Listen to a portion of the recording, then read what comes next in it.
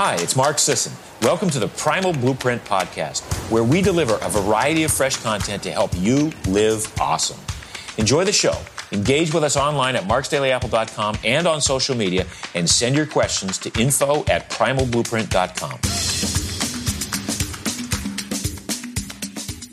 Hey everyone, welcome to the Primal Blueprint Podcast. Today we have Daniel Thomas Hind. He's a transformational coach and the founder of Evolution Eat, and that's evolutioneat.com. And that's a nutritional coaching company dedicated to helping people create breakthroughs in their lives around their relationships with food. He teaches a counterintuitive approach to weight loss and a lifestyle design that's all about mindsets and habits. So welcome to the show. Thank you for having me. It's a pleasure to be here. Let's talk about why you're even on the show, your journey to getting to the point where you'd even be interested in a primal paleo tinged outlet. Well, my God, we're digging deep right off the bat. That's how deep right off the bat. So my journey began as a little boy. Are we going to start there? We're going to go all the way back to little boy. You can go as far back as you want. So reading Mark's stuff was a transformational point in my life back in 2010, which was at the same time that I read Rob Wolf's The Paleo Solution. And this way of being, this lifestyle exposed me to myself for the first time. And what I mean by that is that it allowed me to, for the first time, to believe that I had control over the way that I not only looked, but felt. I grew up pretty depressed, to be honest. I come from a very depressed and anxious Italian family from New York, Long Island, New York. It's, the stereotypical Italian mother who saturates her boy with love, but in a very highly anxious way of doing so. And I grew up depressed and sad and fat and overweight, to be honest. And switching over to the primal paleo lifestyle not only helped me lose weight, but it helped me sink into myself, integrate into myself, and control. I felt control over just the way that I felt, my emotions, my inflammation, which then has massive effects on your mood, etc., energy. And, for the past 7-8 years, I've not only pursued my own experimentation and transformation, but I now teach that and coach other people how to get there. Were you made fun of for being fat when you were younger? And even if you weren't, what did it, the other question would also be, what did that feel like when you were that? Because you're not in that body anymore. Clearly, this is not a part of your life now. But what were the emotions and things and ways you looked at the world from that encasement? Yeah, totally. So despite what you see now, I'm a formerly fat Italian kid from Long Island. And while I'm not, I'm no longer fat, I'm still Italian. So in my family, food is love. Lasagna was love. And there was a whole lot of love, if you know what I'm talking about. So for me, the attachment to food runs deep. It's an emotional attachment that I have with it. Both my parents also, so there's that. So there's the emotional attachment to food, and then both of my parents worked. So I came home to an empty house and I had to entertain myself. Only child, I had to entertain myself. So food was fun. Food was friend. Food was love. Food was a reward. Daniel does a good job at school. You get whatever you want to eat. You do chores around the house. You get whatever you want to eat. And so I just developed an overabundant relationship with food. You sound like you're force fed, kind of, now that we're looking back on it. Not force fed, but just loved it so much. That was my thing. And then you started to look towards it, look to it as a means of entertainment as well. And so there's two pieces why I explain this. So the one, I grew very fat as a result. I'll never forget the day I went to a Catholic school and we had uniforms And God knows why they did it this way. I'm sure that they don't anymore. But I'll never forget the day when my teacher called me to the front of the room the first day of school. She was announcing everybody's uniform sizes. So she's like, Kathy, size small, Nicholas, medium, Daniel, husky. No. And it's just... Really? Was that really not even large or extra large, just husky? Then the humiliation that I felt, I mean, it just there's something with that. There's something from that you take with you forever. And it's not like I'm damaged or anything, but you just take that with you. That influences the way that you relate to kids growing up, the way that you relate to yourself, to your body. Even now, I think I look pretty good without a shirt on, but I'll still have that hesitation at the beach where I'm taking my shirt off because I didn't want to do that when I was a little kid. I really didn't want to do that. It was embarrassing. And I played soccer. I played tons of sports, and the shirts versus skins. Only fat kids know how uncomfortable it is to play shirts versus skins, because you never want to be on skins. You do whatever you can to not be on skins. It's true. It's really true. Totally. And and colder weather is always a friend when you're fat. Always. Yeah. I've been there myself when it's just like, you're great. I can wear oversized sweatshirts and blankets and muumuus and yeah. But summer is a real downer. It's a real downer. And so growing up, I was always active. I played a ton of sports. My dad's British and brought soccer over here, and we treated that very seriously growing up. I was all state, this, that, the other, even despite being overweight. And in college, in high school and college, I was still 35 pounds overweight despite exercising 7 days a week, sometimes even twice a day. And I think it's for three reasons. One, because, and this is coming full circle with what I was talking about before. One, because I was addicted to food and I never thought of it that way. Two, because I was an emotional eater, and no matter how much exercise I was going to do, I was looking to food. I had an unhealthy relationship with food where I was looking to it to do something for me, to fill something, right? As a coping mechanism. I was a friend, and it was something that I did with myself. And then for three, because diets don't work. And I had no idea what paleo was during that time. So I would try to do the traditional dieting thing, and I would lose a bunch of weight, and then I would gain it back and forth on that season. So that was kind of what led me.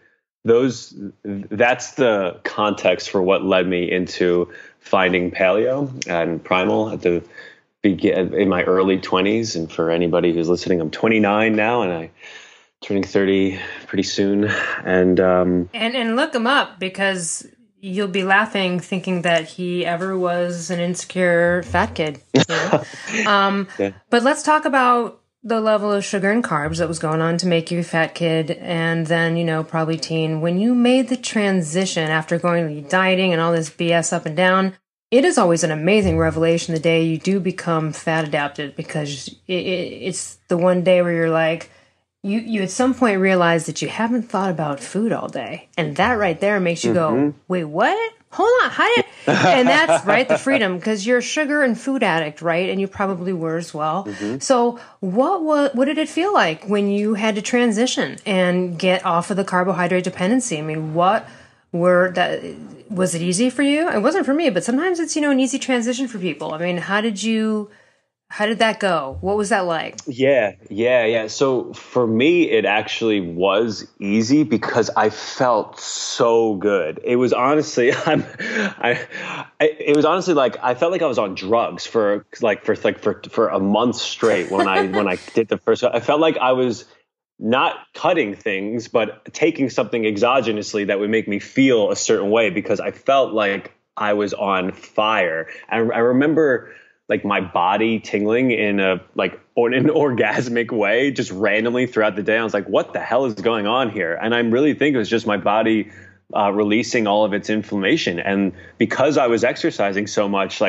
getting in touch with itself. And I was like, wow, I'm actually very fit. And my body just needed to rid itself of this garbage for years. And so it started to feel that way. it was kind of like cloud nine. And I think for me personally, part of why it became so easy to fully adopt was because it felt so good. Now, of course, my situation isn't everybody's. I coach people through this process, through this transformation, through this transition. That's my job. And I know firsthand that that's not most people's experience, or isn't necessarily the experience. So it's different for everybody. But for me, it just felt so damn good that it was a no brainer. To remove that would feel like I would be at loss. Right. I think when I look back, I think the different move I would have made, and I did make a lot of mistakes along the path, but it was a tough transition. I was a super sugar dependent, sugar addict, food addict, like carb, just bad brain, bad everything. And I wish I had implemented MCT oil like right from the get-go, or just a little bit more serious coconut oil. I wish I had done that instead of try to be like, what do I eat now? I wish I would have gone for a spoonful of that. And I think it would have made the first couple of weeks a lot easier. And then when I hit like 2.5, 3 weeks, it was like, what? And then I felt like I was on drugs in a good way. Yeah. And then then I really felt like, wow. But I had a little bit of a rough start there. And I think because I also probably ate some mistakes, overate fat, overate protein, just I think ate too much food at first too. That's interesting that you say that. So I think why it was so successful, why it was such a great, why I was so successful at it was because I did eat more than enough of the good stuff, which is something that I teach my clients. Just like when you're transitioning over, make sure that you're eating enough food, because most people attempt any sort of new diet with the dieting mentality. And I say that in quotation marks, where they're like, oh, I'm going to try to lose weight, right? And so even if it's because I'm cleaning up my diet, I still want to lose weight. And therefore, what I think I should do is eat less food. And what I was enthralled with was just like, oh, I can eat as much awesome food as I want. I'm just going to I'm going to focus on these things and not focus on those things. Great. And I didn't feel at all deprived or restricted. And so that sense of ease was crucial, because it didn't feel like I had to give anything up. In fact, and that I was taking care of myself. It wasn't a sacrifice. And that's something that I teach a lot of my clients, because they're like ready to make the big change. And then they think, oh, well, weight loss is like immediate weight loss is my main goal, not full adoption. And I help them see that it's actually full adoption is the main goal. And this is a lifestyle and practice. You're not going to be able to play Mozart on day one. So it's unlikely that you're going to be probably not on day 3 either. Right. Yeah. So let's just treat it with the long term in mind. You don't have to starve yourself on day 1, 2, 3, 4. You never have to starve yourself. In fact, your body will naturally come to need less food as you lose weight over time, but we don't need to force the issue. So that to me was why it was so simple. It was so simple. Well, and that ties right into people's relationships with food, because, and Mark Sisson's talked a lot about this. I have too. I mentioned it even in my book about the idea of like breaking some kind of addiction, like in terms of when you hear paleo primal people talk about, wow, caloric efficiency, and I eat so much less now and I'm fueled on so much more. When you're a food and a sugar addict, like that's the worst thing you can hear, because you're like, I don't want to eat less. I already want to eat more than I'm eating. I'm dying here. Like what I liken it to is when I used to be a cigarette smoker, and before I quit, that was also the same thing, another addiction, but it was the same thing about like, I don't even want to know a day where I don't want it. Yeah. That's how I'm sure. Yeah. And think about it. If that's on that level for food and nicotine, imagine what kind of level it's on when you're on heroin or an opiate. I mean, that's other than they actually sometimes have to get that fixed because they do actually feel like they're dying. Right. So they're trying to like save themselves, but that's a total tangent. But do you know what I mean? It really is this addiction where you can't, when you're in it, you can't even see and understand that paradigm until you feel it. That's why I mentioned that day when you become fat adapted, when it happens, when you don't care about it anymore, when your relationship becomes intuitive. And like someone asked me on a podcast yesterday, they said, what'd you eat the past couple days? And I was like, to be honest with you, like yesterday I craved just like, I wanted like pork sausage. And then like I ate a big fat steak at another point, and which was like, I kind of overdid the protein out of it. I was just craving it. Like there was no doubt in my mind I had to have those things. And then the next day I just craved salmon and avocado and cucumber. Like I just, but I never would have had those kind of directives when you're clouded and with all this junk and the wrong signals telling you to go eat the crack that is glucose.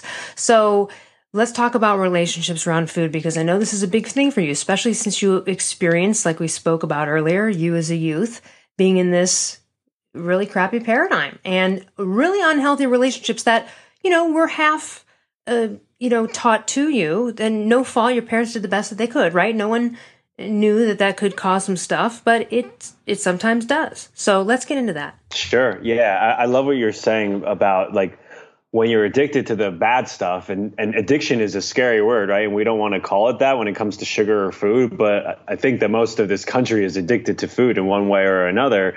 And let's just call it what it is. Dependency, addiction, they're two sides of the same idea. When you identify with it so much, you don't want to let it go, because it's a safety net. It's a coping mechanism, right? So this is why I started the conversation by saying food was fun for me. Food was a friend. Food was love growing up, truly. And it's like, with that in mind, if I let that go, then what do I do? Like, what do I do? And who am I? Like, I don't even know. And oh my God. Yeah. And this is I'm going to illustrate this point by telling you about one of my clients, Molly. Is that cool if I share a story? Absolutely. Love it. So I worked with Molly for 6 months. Molly came to me. She was a school teacher in Chicago, and she came to me saying, I'm addicted to sugar. I've got probably 15 or 20 pounds to lose, but I'm really just addicted to sugar. There's always candy at school in the cafeteria, in the little kitchen area where the teachers met. There was always either like cupcakes, or people were bringing in this or that, or somebody's student's birthday. There was just always stuff around, and she couldn't help herself. Every break she would have, she'd be just going for the candy, going for the cupcakes, going for the sugar, whatever that was. And she was fed up, and she wanted to take control of that situation. So we worked together,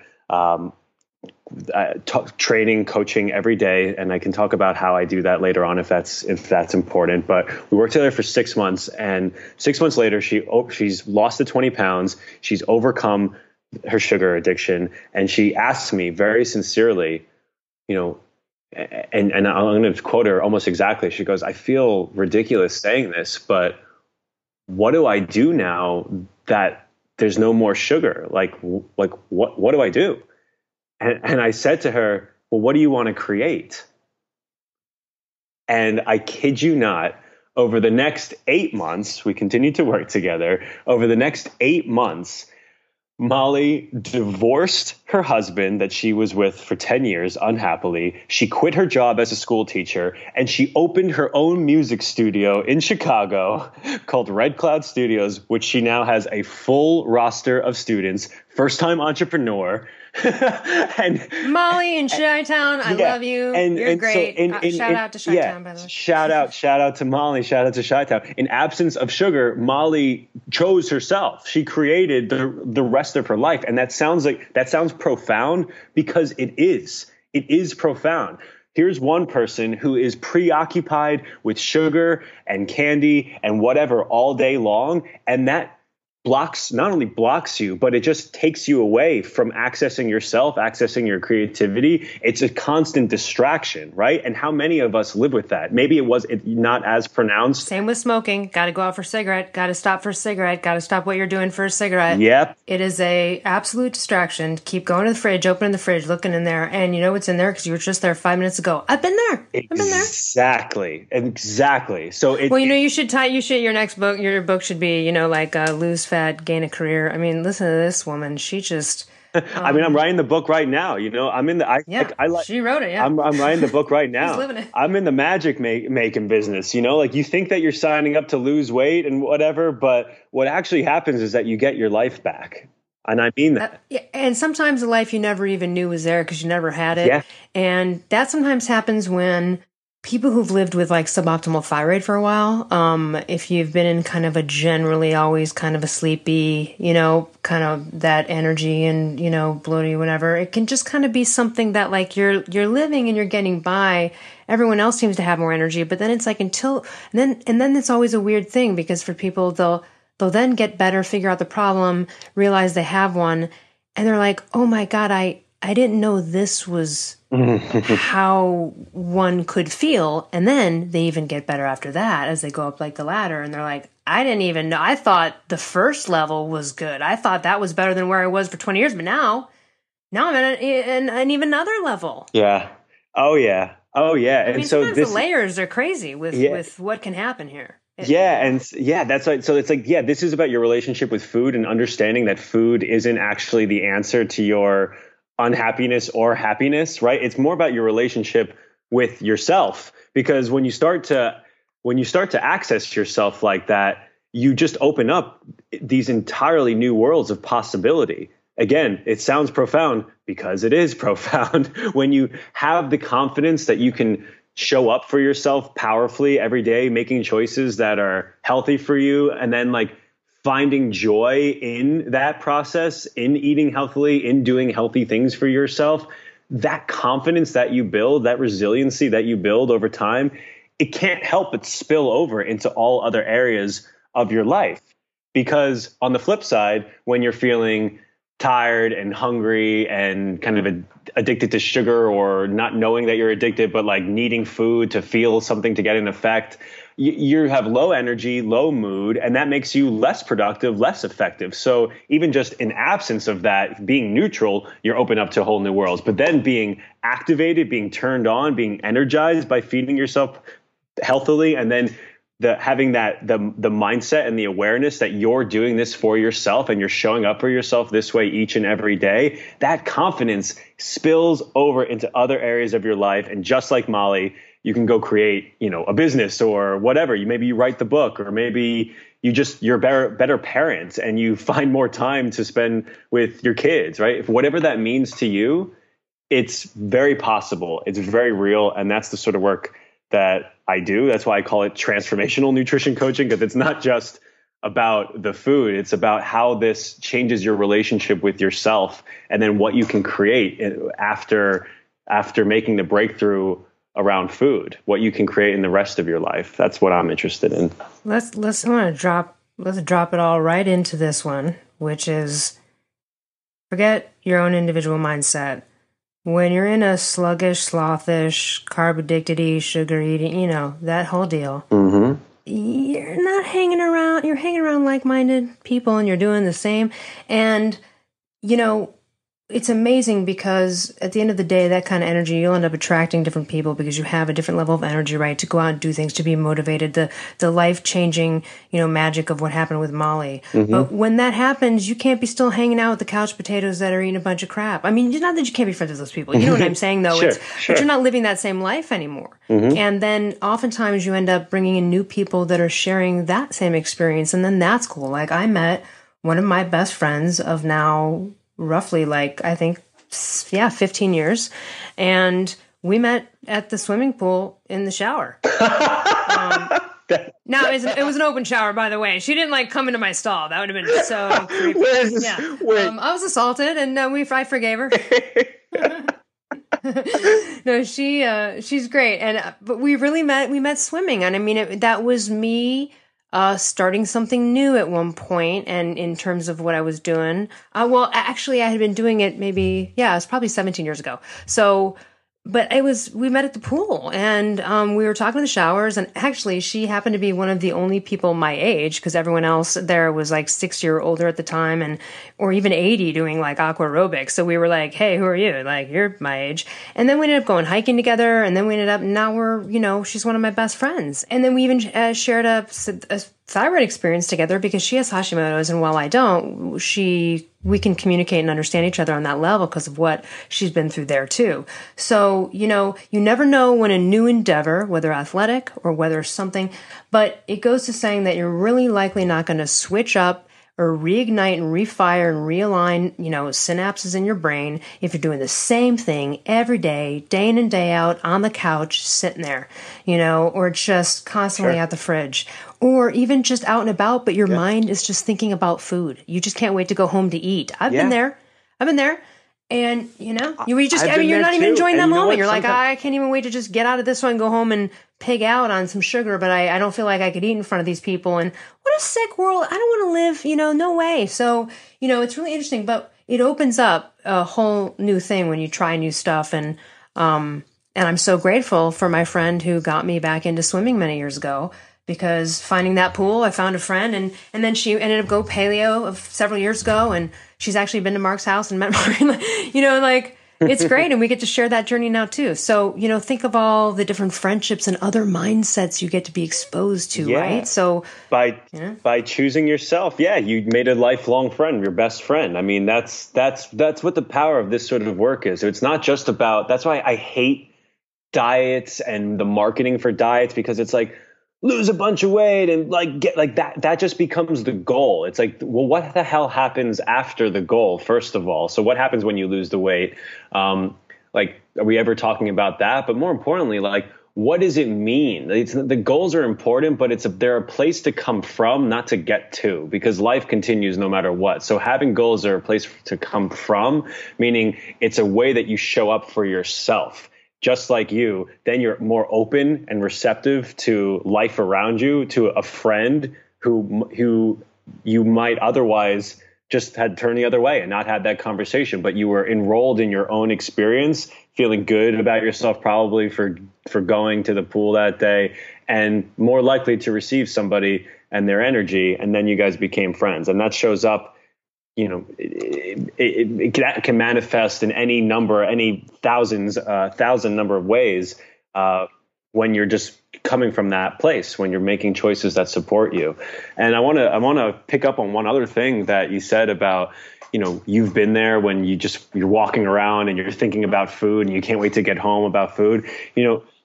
Part of growing up the way that I did, just having an addictive relationship with food, that's still, so even after living, being paleo for 10 years and talking to people about their food choices every single day for the past 5 years, even despite all that, it still shows up in my life. Like, I'll still use food as a coping mechanism if I'm either too tired and tell myself, I need to stay up to work more because Mr. Entrepreneur over here, there's always something to do. So that's one. And then two, the only child, little loner boy in me still exists. And I'll often have the conversation with myself, like on a Saturday night. Oh, you don't want to go out and go meet people, go hang out with people. Why don't you just stay in? You deserve a break. Whatever. And that line of thinking will always lead to me ordering Uber Eats 7 times in the night. Never once. If I reason, I'm going to just stay in by myself on a Saturday and either lie to myself and say I'm going to work, or I need to take a break and I'll watch movies or whatever, which might happen. It always ends though in me ordering tons and tons of food and basically having a party with myself. Okay, I want to ask you about that. So hold on a second. Yeah. Because it's the opposite for me, and I'm wondering, is it because you used to, when you were in your youth, spend a lot of Saturday nights alone because you were like the fat kid? Or, because in my life, I feel like I started going out so young because I grew up in downtown Chicago, since I was in 8th grade at the clubs, at the bars, it was just really a mess. And so for me, I love being home on a Saturday night sometimes, but it's not a scary thing, or it's not a slippery slope, let's say. Yeah, it's I love spending time with myself. Don't get me wrong, but it's just this, it's a thing that I do with myself. Food was always a thing that I did with myself. It was a way of entertaining myself, and that runs really deep. So my relationship with it is I'm going to be home alone, bored or whatever, great. So I'm going to have a party and food becomes a part of that. Right. So you can never be alone. Don't ever. Yeah. So never leave me alone, or else I'm going to eat everything. And if you leave me in your house, there'll be nothing left. No, but I get you. When you're run down, or periods of time where, stuff's a little bit off, you can end up slipping back into some bad decisions. That's what I think you're saying. It's not that you're struggling with it every Saturday. You can never spend a Saturday alone. No. Yeah. I bring it up because there's, what I don't want to promote either is the illusion of everything is perfect after you go paleo or keto or whatever. That's sure. No, you're going to get triggered and there's going to be stuff. Yeah. Right. Yeah. Real life happens. And if you have any sort of like history with overeating or miseating or whatever, then it still might show up in your life, and that's okay. What I coach my clients to understand is like what an isolated moment in time is versus an ongoing trend, and to just treat one night that goes off plan, so to speak, as an instant in and of itself, just like, and that those mistakes are necessary in order to actually learn something. So like, just as if you were learning how to play the piano, even when you become highly proficient, you're still going to make a lot of mistakes. And what distinguishes, masters from people who are just pretty damn good are the people who invest in those mistakes and keep practicing, right? Like if you can't solo, or you're trying to practice a solo and you keep messing up this one little part, you're going to keep going at it until you get it, right? So mistakes happen. They're part of the learning process in any discipline, and you shouldn't see that any differently when it comes to your relationship with food and diet in general. It's going to happen. It's going to show up. It doesn't mean anything other than whatever you can take from it. Maybe you were too tired. Maybe you were lonely. Maybe you were bored. Maybe whatever. Right. Or, sometimes, honestly, there could be an indulgence. And I think, though, for me, it's like if an indulgence is made, oftentimes it's regrettable, especially if it's sugar. So I don't really fall down a slope because I am in regret about it because I don't feel good. You know what I mean? Mm-hmm. So that's like a good thing. But sometimes overeating even non-sugary good food like protein and fat. So recently I went out for like a cheese cheat that had been planned for months with a couple that I know. We were going to go to this charcuterie place and we were going to do it up. You know what I mean? So I prepared myself for this. So we go and, I just, it wasn't insane, but for me, I just ate too much of a volume of food, way too much cheese for me. I don't eat it often because of sort of how it affects me. And, sure. I tell you what, I didn't eat for 24 hours after that, probably because it was a keto indulgence to some degree, it was, but still the overeating part was absolutely a regret. Now, it wasn't a regret like it would have been with sugar, because that would have just really felt awful. But this was still, this goes back to the intuition. My body was like, that was too much at once there for what you did. Yeah. That was not right. And you know what? It was a better not all right? Because it was just cheese and meat and pate. Like, you know what I mean? You really can't go crazy. Sure. I was awake for 24 hours and I was not hungry. It was completely like, I was stocking up like a hunter-gatherer. I just went to town, but it wasn't comfortable. And also overeating is inflammation. Yes. Even if it's good food like that. So, at the end of the day, even those little indulgences, but when you're on an already steady path, and you're already clear and way clear for a long time of those addictions and things and those missteps, then making one occasionally like I did recently, well, the choice itself wasn't bad, but the amount was a little bit of an overdue. And, okay. Yeah. So, you know what? Probably won't be doing that for like another 3 years, to be honest with you. It's like, had my fill. I coach my clients. I say, if they're like really craving something and it's starting to affect the way that they feel, especially the way that they feel about where we're at along the process, I'll say, you know what? Give yourself a night where you just enjoy food and just make that is part of the process. Because this is the thing. People approach their diet and it's like, oh, I'm on it or I'm off it. And I'm on it and I'm off it. It's like, no, you're not. You're always on it because your life is on it. So if you if you want to have a night where you just have something in order to enjoy it because you're craving it and you're cool with leaving it at that one night and you make it a moment in time for yourself, great. That's fine because it's all real life. Where it becomes dangerous or slippery is when that begins a trend and now it's like the next day you either want more and more and more of it, or you think you need to like starve yourself if you're not used to fasting already. You think you need to starve yourself because you overate. And then it just starts that seesaw where like you starve yourself in the middle of the day, then you're starving at night and you eat a bunch of crap again, right? Which I've seen happen to so many clients, so many people I work with. It's like, okay, just give yourself a night and we can anchor that in the future. If you're craving something right now, if there's like an opportunity coming up in a few weeks, that you're going to be at a big dinner party with your family or whatever, and your mom makes the killer lasagna.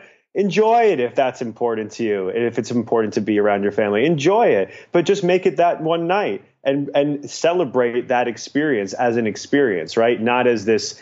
There's a big difference between celebrating a meal with your family and standing in your kitchen at 2 a.m, shoving food in your face in front of the cupboard, big difference. Well, and on that note, first of all, I want to mention I had her on the show, and it's a great book. Paleo Italian Cooking for all the fat Italian kids out there. No, seriously, amazing book, Paleo Italian Cooking, and also her website. She has over 800 paleo recipes and tons of her Italian cooking up there, and it's really great. I made a couple dishes. It's incredible stuff. So there's ways you can still enjoy that, and I agree with you. Eat the lasagna. It's one of the excuses I have in my book where people have a cop-out where they're like, well, but I really like my, grandma's lasagna. Well, you know what? How much do you eat that? What, every day? Come on. It's like, what, once a year, the holidays? Go for it. Yeah. But also, and I'm not a affiliate or paid sponsor for this company, but Capello's makes really amazing paleo pasta. And their fettuccine is incredible, and they have lasagna sheets. And man, I'll tell you what, on a winter day when you're feeling like a big bowl of pasta with some meatballs and sauce, it's amazing. And it's made with egg and almond flour, and it's completely paleo. And the funny thing about it is that you can even put the whole package in, right? And you put it in a bowl, you're like, oh, I'm going to go to town on this thing. And as you start eating it, you're getting so filled up quickly because of what it's made of. Yeah. Yeah. Do you know what I mean? Oh, so yeah. it's a different experience where, like, if it were actual pasta, this empty piece of brown sludge garbage that Mark often describes it as, Which it is. Yeah. And right. Then you're just like, then you want to just keep eating it and it's just fluffy, whatever. But you have this and it tastes just like pasta, but at the same time, so there's really a lot of options now. So there's really less copping out. Yeah, a lot less copping out.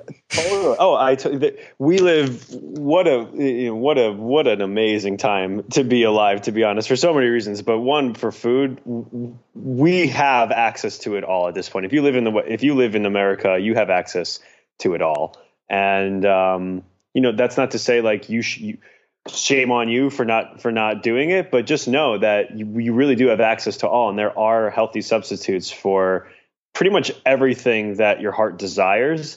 And that's a first step. Like that's a first step to switch over, to just try the new thing. It tastes a lot like the thing that you don't want to get rid of. And it actually makes you full. So it puts you in touch with yourself and your appetite.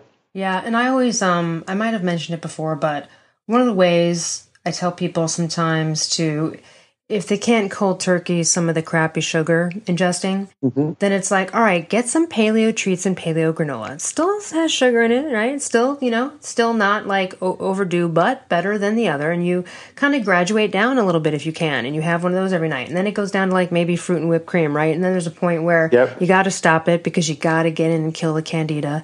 And that's usually there with a lot of that.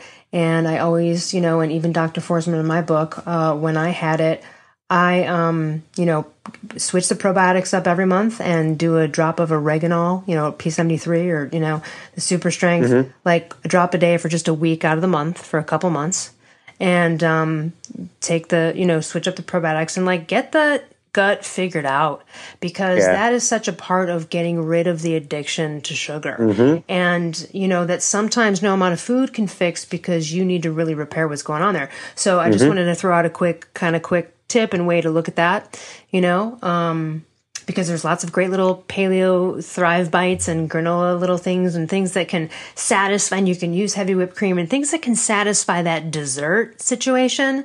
But then eventually you do have to just cut the shit out. Yeah. And I love that the slow iteration that you just described, because you don't have to cut it all out on day one. Again, this is coming back to, are you playing Mozart on day one, or you're just pressing a few keys? Let's just start with the keys and make sure that you know like where to put your fingers, right? Like how to position your hands on the piano. You don't have to learn how to sit down on the piano. Yeah, you don't need to play Mozart on day one. So if that means getting some healthy granola, and what I like to teach my clients is like, let's, instead of focusing on all the stuff that you can't have, which makes this a very unfun experience. Like, oh, I can't have this, I can't have that, I can't have this. Wow. Instead of doing that, why don't we just focus on the things that you like, and then make sure that you're eating more than enough of that. So rather than restricting, just focus on the good stuff and have plenty of it, so that you're not hungry. You're not physiologically hungry, because it's really hard to do this when you're also feeling starving throughout the day. That's not fun. So make sure that you're actually eating enough of the good stuff. You're getting enough fats, more than enough fats. I like to err on the side of too much protein in the beginning, because if you're cutting sugar, then I just want my people to feel full, right? And oftentimes people aren't getting nearly enough protein. So the second that they start eating more of it, it's like, whoa, I'm not hungry all the time. What the hell is that about? Great. It makes cutting the sugar easier. That's the best day, is that thought, because that's the mind blower. And that's the difference between not being addicted and all of a sudden not having your life be completely consumed and obsessed with thoughts of food. I thought about it nonstop. And now I barely think about it. And again, that to a lot of people out there would sound like, what? No, I don't. That's scary. But it's awesome. It's awesome. When you and I met, we had a conversation about like going, how we were both experimenting with keto and traveling. And like, I've been traveling a lot more this year than ever before in my life. Yay, business. Yay, opportunity. Good stuff. But it's uncomfortable for me because I'm such a creature of habit, and also I get very bad jet lag historically. Now, even while eating paleo and doing that, very bad jet lag, like completely run down, pathetic for a few days, kind of run down jet lag. And so therefore I always resist or fear travel as a result. Over the past few months, I've really been experimenting, especially with Mark's book, which is the Keto Reset Diet, which is just extraordinary. It has everything you could ever need about really keto. A good one. It's his best one. That's what I told him. I said, it's just the bomb. I literally read the entire thing in one night, but I digress. I've been experimenting with it for the past 3 months, and while traveling, I just decided I'm going to do an MCT, like a bulletproof coffee fast. I had coffee in the morning. I had a coffee before I got on the plane because of the time that I was traveling. I had some MCT oil in my backpack. I had some Prove It exogenous ketones as well, and I just did that. And I kid you not, I had no jet lag on both sides of the trip. Both sides of the trip, not a second of jet lag. I picked up right where I left off, and it was easy, and I wasn't hungry, and it was almost like I forgot that food was a thing for a few days. And for me, that is an impossible concept. And I can sympathize with anybody, any of the listeners who are like, I have no idea what you're talking about. Daniel, I never thought it was possible. I'm always thinking about food, probably because my clients are sending me photos of their food every second of the day. So I'm right. I'm always talking about food, and it's just like always top of mind. That's just my job. But I didn't think about food at all. And one, that's just awesome because you have the confidence that you can pretty much go anywhere and do anything, and you just be as powerful, be as strong, be as smart to get by. But two, I mean, energetically, I was just on. I was activated, and I walked into my conference in London, and I crushed it, and it was great. And then on the way back home to Los Angeles, here in Santa Monica, where I'm in my living room right now talking to you, I felt just as good, and I never experienced that before. So there's something to it. It's called the DNA of being a human being. I mean, it really is. It just so works. It works. Hey, that's really smart. I really like the idea that Bulletproof's doing little tiny MCT oil packets I saw. Yeah. Those are great travelers. Those are so necessary. And also, they're incredible, or the nut butters, for in-betweeners. And you know you're going to do some big workout or something for a while, but then you know you're not going to eat for a while, and you don't want to have a full stomach if you're doing like some activity. And before a tennis game, there you go. Yeah, and or midway. And I have no affiliation with any of these companies, but I don't either. Well, other than we love. We love them, and we use their stuff obviously. So for anybody who likes who's tried Bulletproof coffee, but they're like, I'm not sure. I like my coffee sweet. Prove It, this company Prove It, they have packets of exogenous ketones, which just exogenous meaning you take them. It's not, you don't go into ketosis from an internal state. The supplements help you get there. They're sweet, and I pour some in my bulletproof coffee and I mix it up and I swirl it up, and it's just like, woof, it's a powerhouse, and it tastes amazing. It tastes chocolatey, amazing. And I can go hours, 5, 6, 7 hours without having a meal if I add a little bit of that, especially to the bulletproof coffee. Well, I'm laughing because I was at the Bulletproof event last year, and they had, bulletproof coffees everywhere, and ones with collagen and butter, and ones with just butter. And they had all sorts of combinations of, it was like really like a coutured. I was like, oh my gosh, this is like the largest selection of different fat coffee I've ever seen. And so I had a couple during the event, and it was like another thing where I didn't eat for another 24 hours. So it's just like, I didn't even think about it. I was just like, oh my gosh, like 18 hours have gone by. I was at Paleo FX in May down in where was that, Austin, and the guy at the bulletproof coffee stand, he must have been drinking all of the bulletproof coffee all day, because the guy was nuts. The guy was lit. He was lit up. Yeah, his brain was like, whoa, slamming. Yeah, he was like slamming bulletproof coffee here, slamming bulletproof coffee there. He was like, more butter. He was just, it was kind of like a scene out of American Psycho, but only with a paleo crowd is the way that I can describe it. Just like the utter ridiculousness of it and the culture of it all. It was pretty fun. It was pretty funny. So great. Well, also too, I want to mention for coffee. So also our Primal Kitchen collagen fuel, we have vanilla. So that is a great creamer people use. And then you're also getting some collagen. And then Mark's always like, throw some MCT oil in there, and that's a brain woof. Low MCT oil, a little of that. But also I want to talk about this with bulletproof coffees of the world. And I know that's obviously he's branded that. But sometimes people overdo it. So, people's definition of what that is a lot of things. And I heard someone's definition as 2 tablespoons of butter and 2 tablespoons of MCT oil that they were drinking first thing every morning. And they were like a small female. And that's a ridiculous amount of fat and calories to be ingesting in liquid. I mean, that's just, do you know what I'm saying? It's, yes. So let's lighten it up, everybody. You actually don't need pads and pads of butter and a ton of MCT oil. And if you do too much MCT oil, it's going to leak. You're going to leak out the wind you don't want, and it's going to be bad. So, but it's also just like a little does go a long way. It really, really does.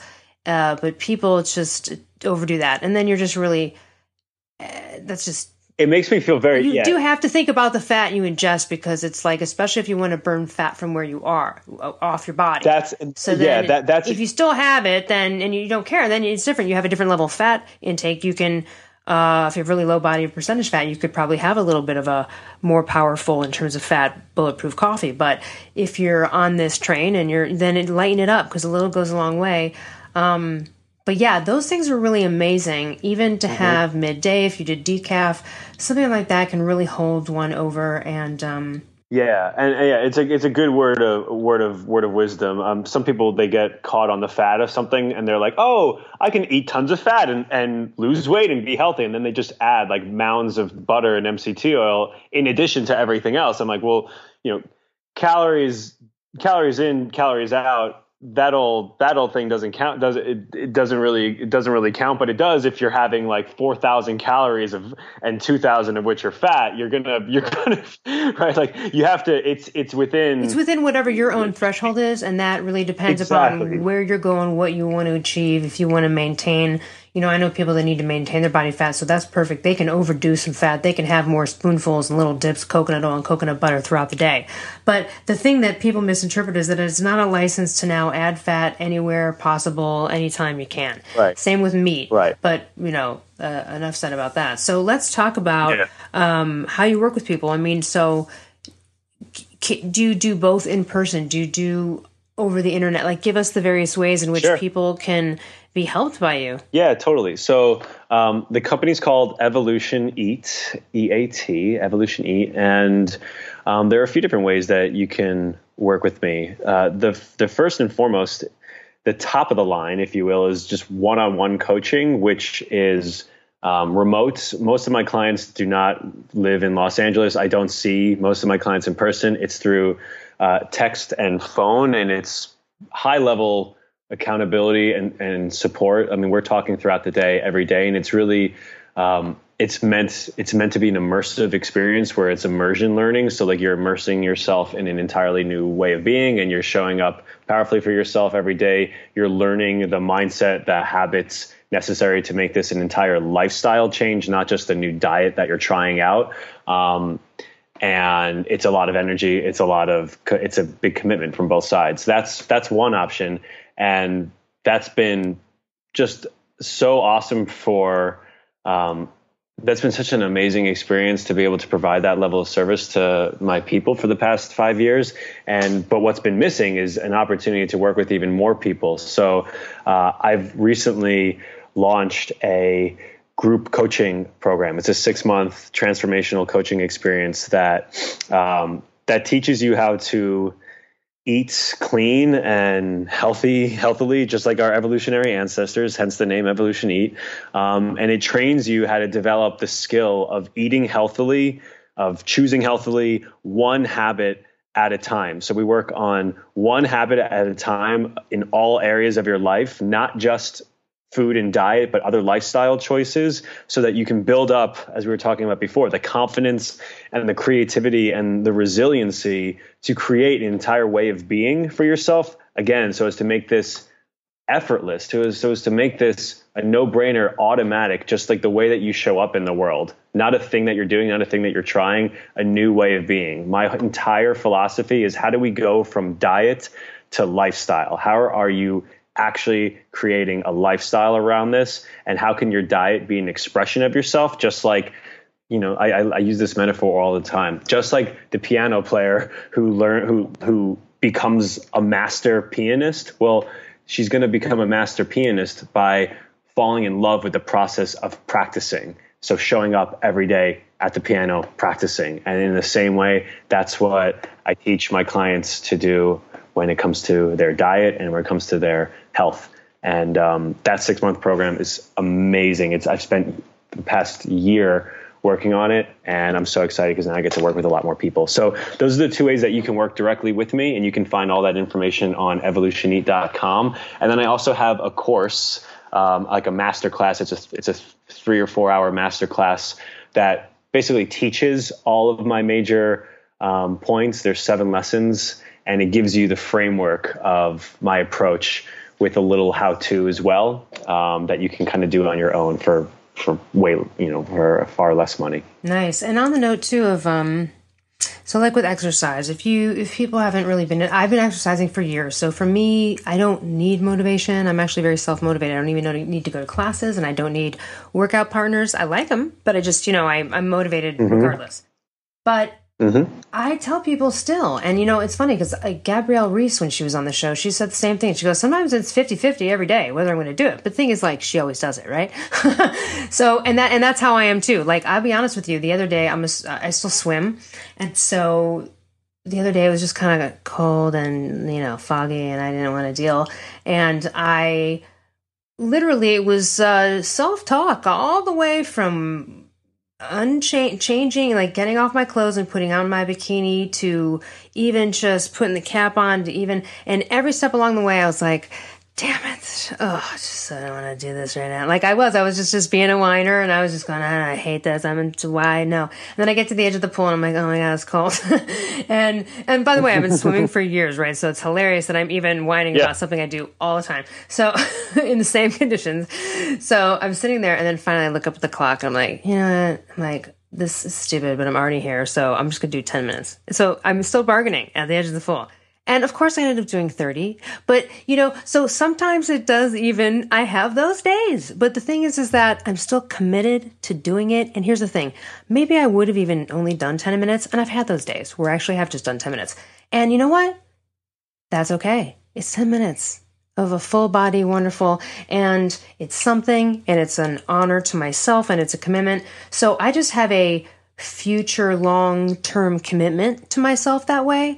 And actually, the funny thing is the best thing about becoming a fat burner and not addicted to food and all that stuff is you get to work out less and feel totally okay about taking a day off, because you don't go backwards when you take a day off. And I'm now experiencing just like past few years, a way more relaxed approach, where before it was like, sometimes I'd be like, I have to work out twice a day. I gotta, I mean, it was just like too much. Literally, it's too much. I mean, it almost killed me. Mm-hmm. Yeah, I did that too. When I was like, when I became there was a time where I became obsessed with my body and the way that I looked. And so when I did go paleo, I'm like, wow, I have control over everything and I look amazing. And now I feel amazing and my energy is just skyrocketing. I can work out more too. And I became a little obsessive about it. And then I had to pull back because it was taking over just too much energy, too much attention. I wasn't working on myself in any other way. And that can become pretty dangerous. And I think I'm going to tell a story, and it'll be a perfect way to wrap this awesome conversation up. What I have trained myself to do, and I hired a coach to help me do this, and what I teach my clients in a far less dramatic way, is to start the day on your terms. And whether that's with exercise or not, it sets you up to make empowered choices for yourself throughout the day. So I'm going to describe what I'm talking about. Having a morning routine that you do each and every day, even if it's 5 minutes, is a game changer. And I'll tell you about what I do because it's awesome and I love sharing this story, and and we can distill parts of it for what makes sense for you the listener, in your life. So every day, I live here in Santa Monica, a few blocks away from the beach. Every day I wake up at 4:45. I cry in front of the mirror for a few minutes, and then I put my bathing suit on. I take a towel. I take a yoga block, and I walk outside, and then I run down to the beach. I have to run over Pacific Coast Highway. I have to run from the edge of the parking lot through up the entire beach to the shore, and then I plop down and I meditate under the stars and the moon. It's dark out and there's nobody else around except for the homeless people who are sleeping on the beach. I was going to be like, are you sitting on syringes when you're meditating? Because that's a rough beach. I know that. No, it's not that. Santa Monica. No, I'm kidding. Yeah, it ain't that rough. And I meditate under the stars. And after I do that, I get up and I jump in the freezing cold water. And that's crazy. It's so cold. It's Why? Cold. And as you said, it's like, I don't want to do it, but I want to do it. And the reason I do it is because facing that fear, overcoming that challenge each and every day, there is nothing more awesome than that, more empowering and invigorating than that. And it doesn't matter how shitty I feel beforehand. It doesn't matter what sort of whining is going on in my head, what sort of stuff I woke up with that I took with me from the past week, the past day. The second I hit that water, all of that disappears. But you're like slapping yourself in the face with the ocean, essentially, every morning. Basically, I'm essentially, and the noises, the gesticulations I'm making, I look like a crazy person for sure. I would love if somebody could videotape this because I must look insane and I sound insane, surely. But I start the day every day like that. Then I run home, and then I begin my morning, and I have 2 hours of free time after that in which I work, no distractions. So that's how I start my day every day. And the reason isn't just because it's an awesome experience, but it's because I put myself in the power position from the second I wake up, no matter what. Even if I don't want to do it, I do it. And I hired a coach to help me do it because at first it was so hard that I couldn't show up for myself. I couldn't make it happen. But in the same way, I have my clients create a morning routine for themselves. And it could be 5 minutes. It could be as simple as walking outside and looking at the sky and while you're drinking coffee. I don't care what it is, but if you're starting the day on your terms, then it allows for the potential of possibility.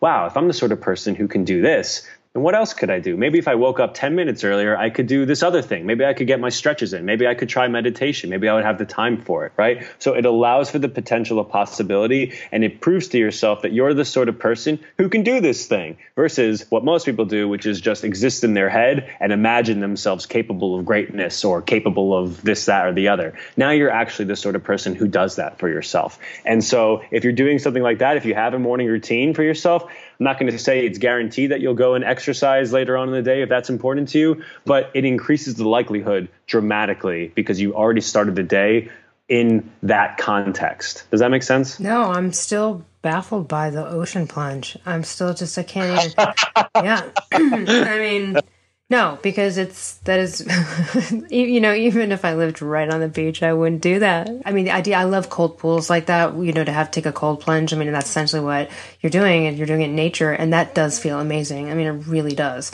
And you could do that even in your shower. You could be like, brace yourself, and it's a bracer. You got to be like, hoo, and that's why you look crazy on the beach, because you're like, no, here I go.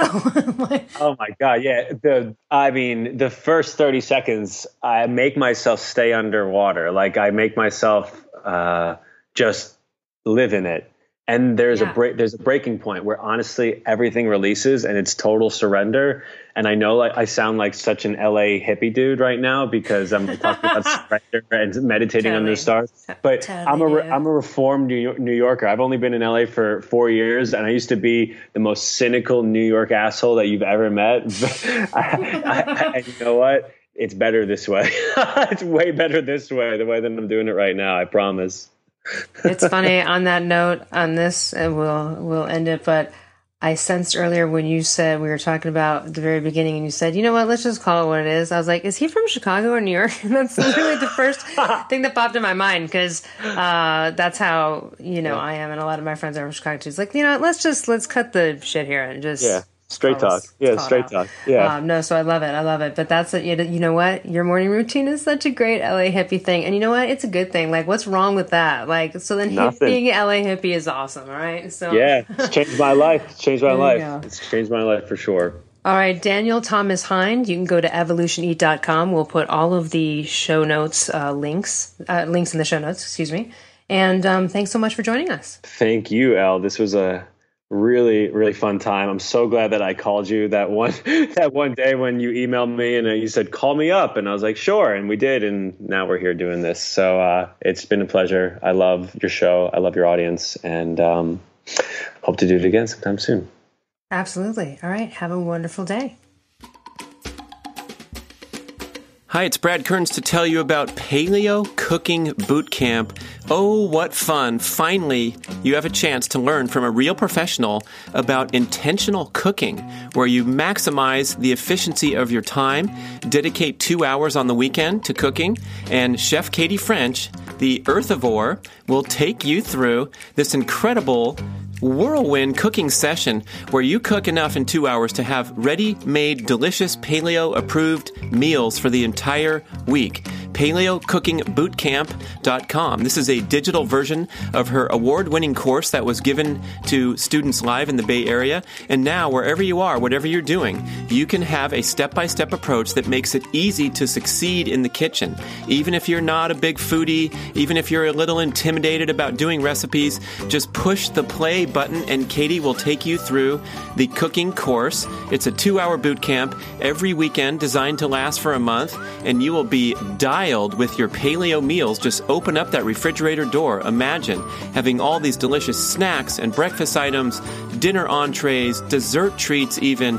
And let me tell you, I was on the set watching this whole production. It is the real deal. The food is absolutely amazing, and you will be surprised what you can accomplish in the kitchen with an intentional cooking method. There's no other course like this found in the world. We looked, believe me. So check out PaleoCookingBootCamp.com and enroll today.